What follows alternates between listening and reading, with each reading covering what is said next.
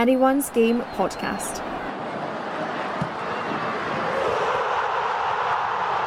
Following women's football.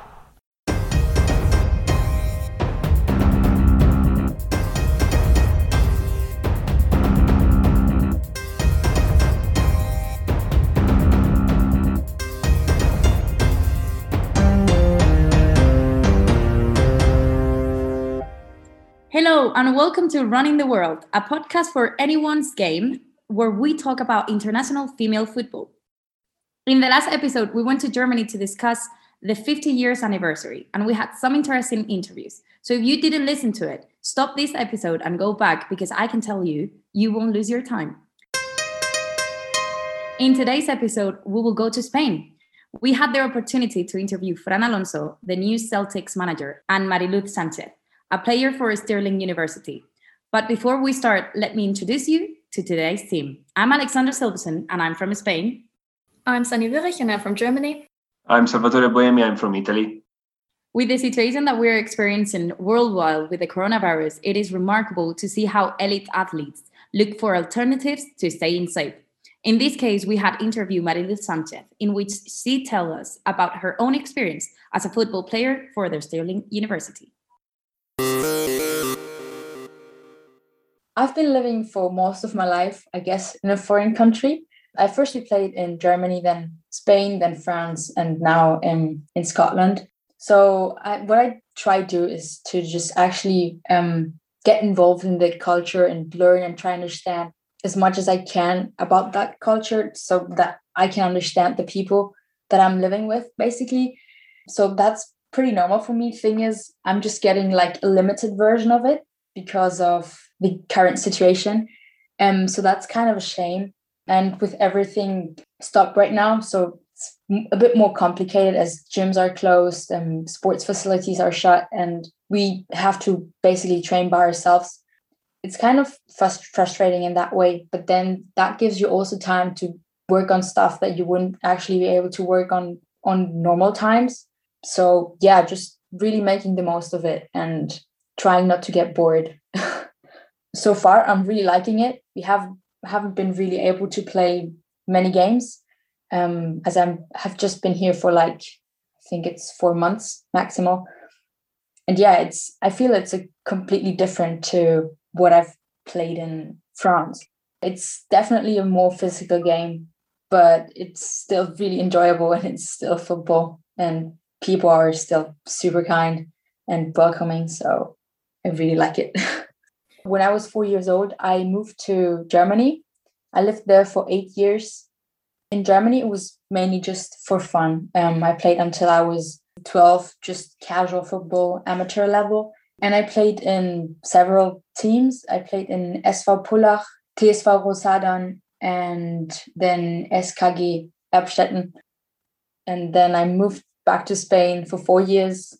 And that's where things kind of started getting more serious. I played for 3 years futsal because I was struggling to find a football team. It was a little different to football, of course, because it's the smaller space and different rules and all that stuff. But I still enjoyed it. And then when I was 15, I found a football team in Spain. And that's when I actually fell in love with the game, I guess.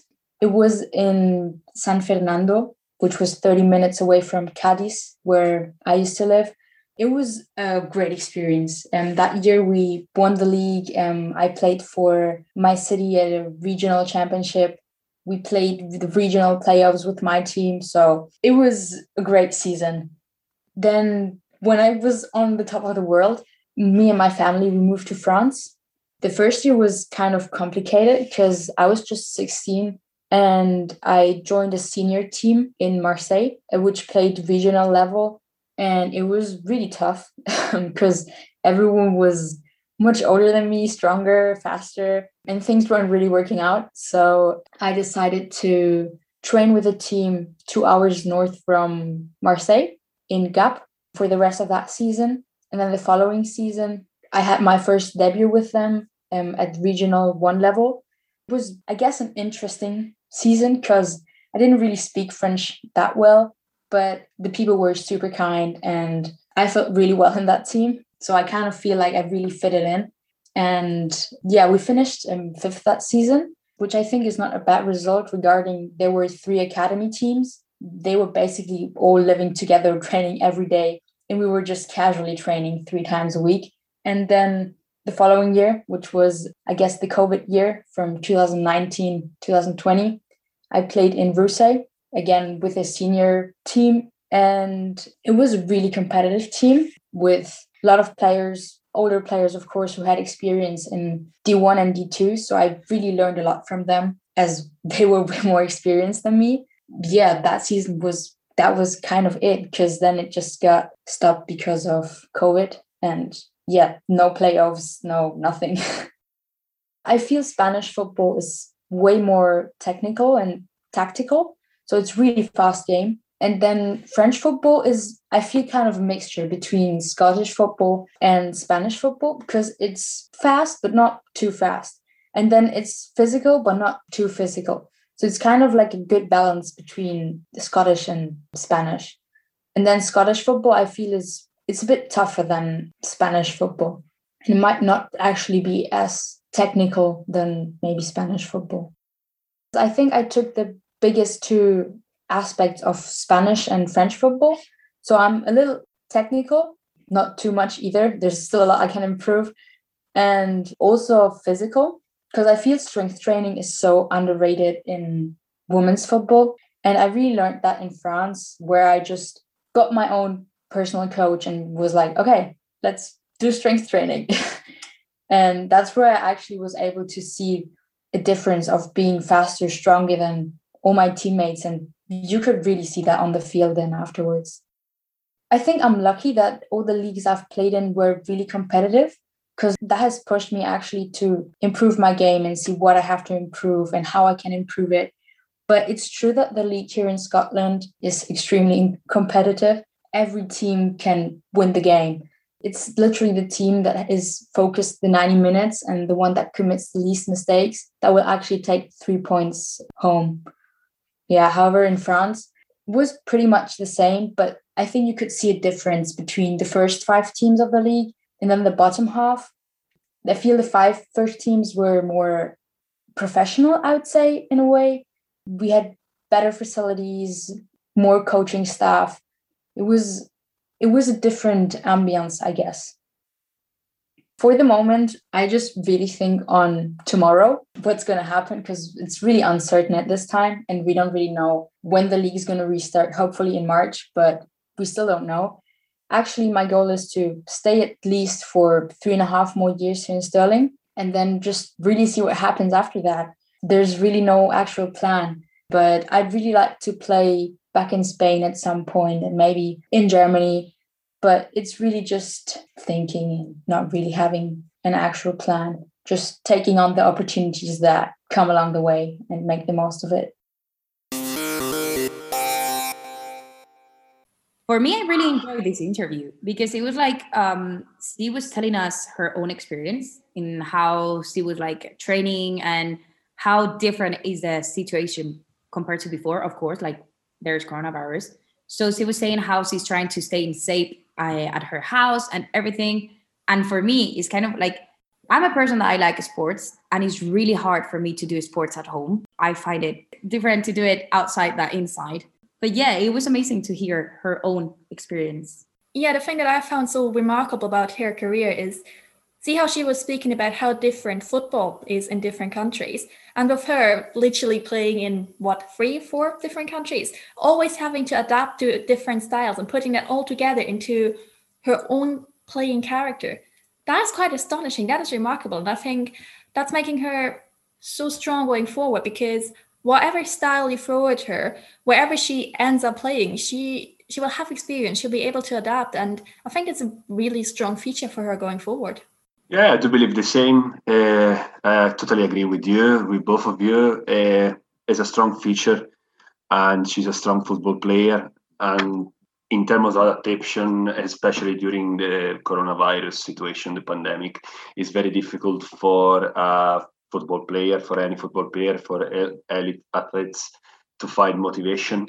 So I do believe that to find the motivation is an extra skill during this pandemic. I think Marie-Louise should follow the suit. And even what you said, Sunny, like, is really remarkable how she adapt to all the different styles. And for example, we're 3 international students staying in Glasgow, in Scotland, and we come from different, like completely different backgrounds. And the 3 of us, we had to adapt to Glasgow. And for example, for me, it was hard in the beginning because I was not used to the accent. But imagine a person that has to adapt to more than one place. Like, that has to be crazy. That is mental.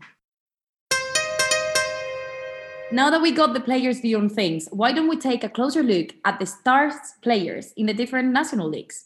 Let me start with Spain. For example, in Spain, I currently found that in the first division, we have Esther from the Levante's women team with 18 scores, but worth to mention that she isn't far above her teammates in the league as they are treating on his ankles.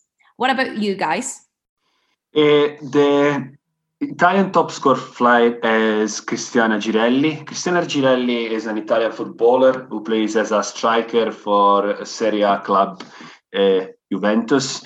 What happened with Cristiana Girelli? She's also the top scorer of the Italy national team. She joined Juventus in 2018. Cristiana Girelli is number 10 at Juventus, and she's having a very good season. Just now, I think she scored 15 goals in 16 games. I think it's quite unbelievable. And also, Juventus found the new star. So a player to keep an eye on in the Bundesliga is Lena Oberdorf. And if my words aren't enough, then maybe good cold numbers are, because she is rated the player with the highest transfer value in the league. She has been playing with Wolfsburg since this season, who I'm sure you will remember have won the trophy in the past years and currently sits second. And other than that, she also has experience with the German national team, which is all pretty impressive considering that she is only 19. Now, her career path is quite astonishing because she actually hasn't had any experience with women's club football until summer 2018 when she signed for SGS Essen. Before that, she in fact played with the men at TSG Sprockhofel, which is in the 5th tier of German football. That certainly is unusual, but it evidently worked for her and fast-tracked her development to get to the top real quick. What makes Lena Oberdorf so good is that she is extremely versatile. She plays centre-back for Germany, and for Wolfsburg, she's played in centre-mid, out wide, as well as in defence. She also already looks very much the full package, mentally, physically, and technically. And another thing that she has going for her is that she's a real strong character. She certainly doesn't hold back in training around the pitch, which she herself puts down to having played with men most of her career. So she is super confident, has already proven herself at senior level, and she's hungry for more. Lena Oberdorf is certainly one to watch. Thank you so much for all that information. Like, it's amazing to see how women are getting higher and higher in the world. And it's amazing that you can Google now and find a lot of things. I mean, for my own opinion, I would like to have more information because still I think it's something missing there, but we can find it. So something is something. But now, speaking of this season's best scores, I have to tell you that Real Madrid player Kosovare Asllani has scored the 3rd fastest hat-trick in the history of women's football in just 154 seconds. So the Sweden has given Real Madrid victory against Valencia with 3 historic goals. For my part, I have nothing more to add, but to mention that I'm a fan of this player and her quality of play. It's amazing to see all this news and more because I'm a little bit a fan of Real Madrid, so I'm kind of happy that they won. Okay.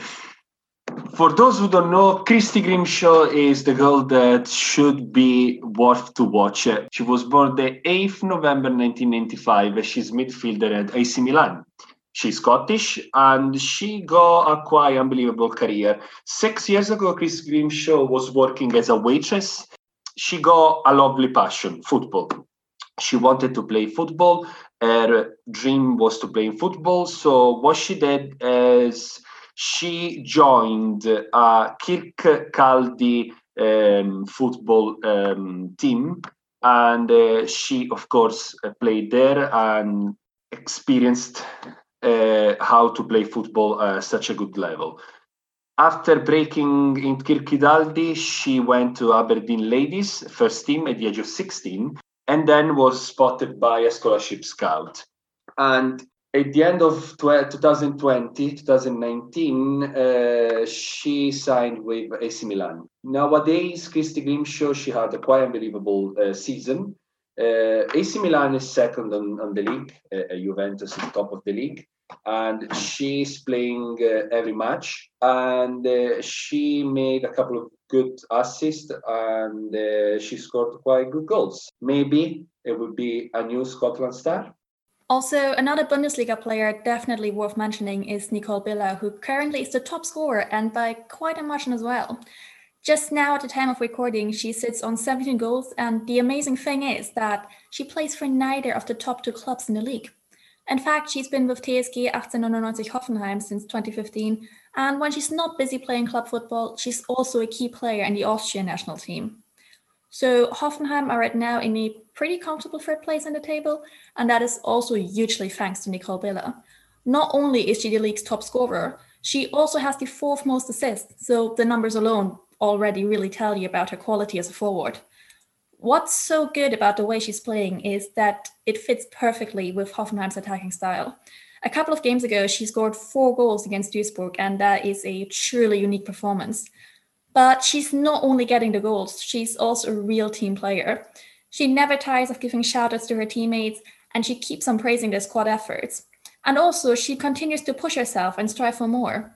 So what you have in Nicole Biller is a committed team player with a guarantee of goals, and that is precisely what you want from a forward. I'm happy to hear that all the countries have something to say and that they're keeping up there, and we have some amazing players. But clearly, a good player of any sports needs perseverance and effort, but also behind each team and player, there is a coach or manager. In this case, I'm talking about Fran Alonso, Celtic's Spanish manager, who we had the opportunity to interview, and this is what he told us.